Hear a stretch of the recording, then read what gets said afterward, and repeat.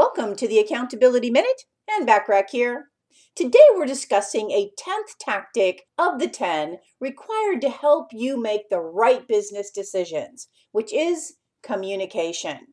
A dynamic and focused company, well equipped for the demands of today and future possible demands, will usually have a strategic agenda that includes open communication channels from the top all the way down.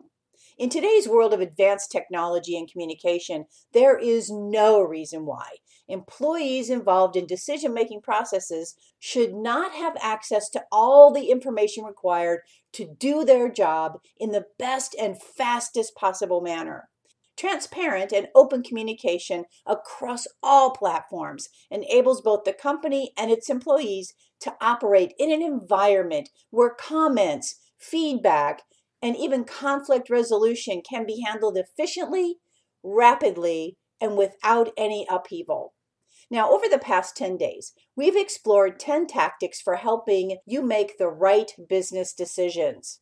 How will you apply, improve, or maybe even change your business tactics in order to put yourself in the highest probability position to achieve your goals from this day forward? Update your game plan and implement these new decisions for increased and accelerated success.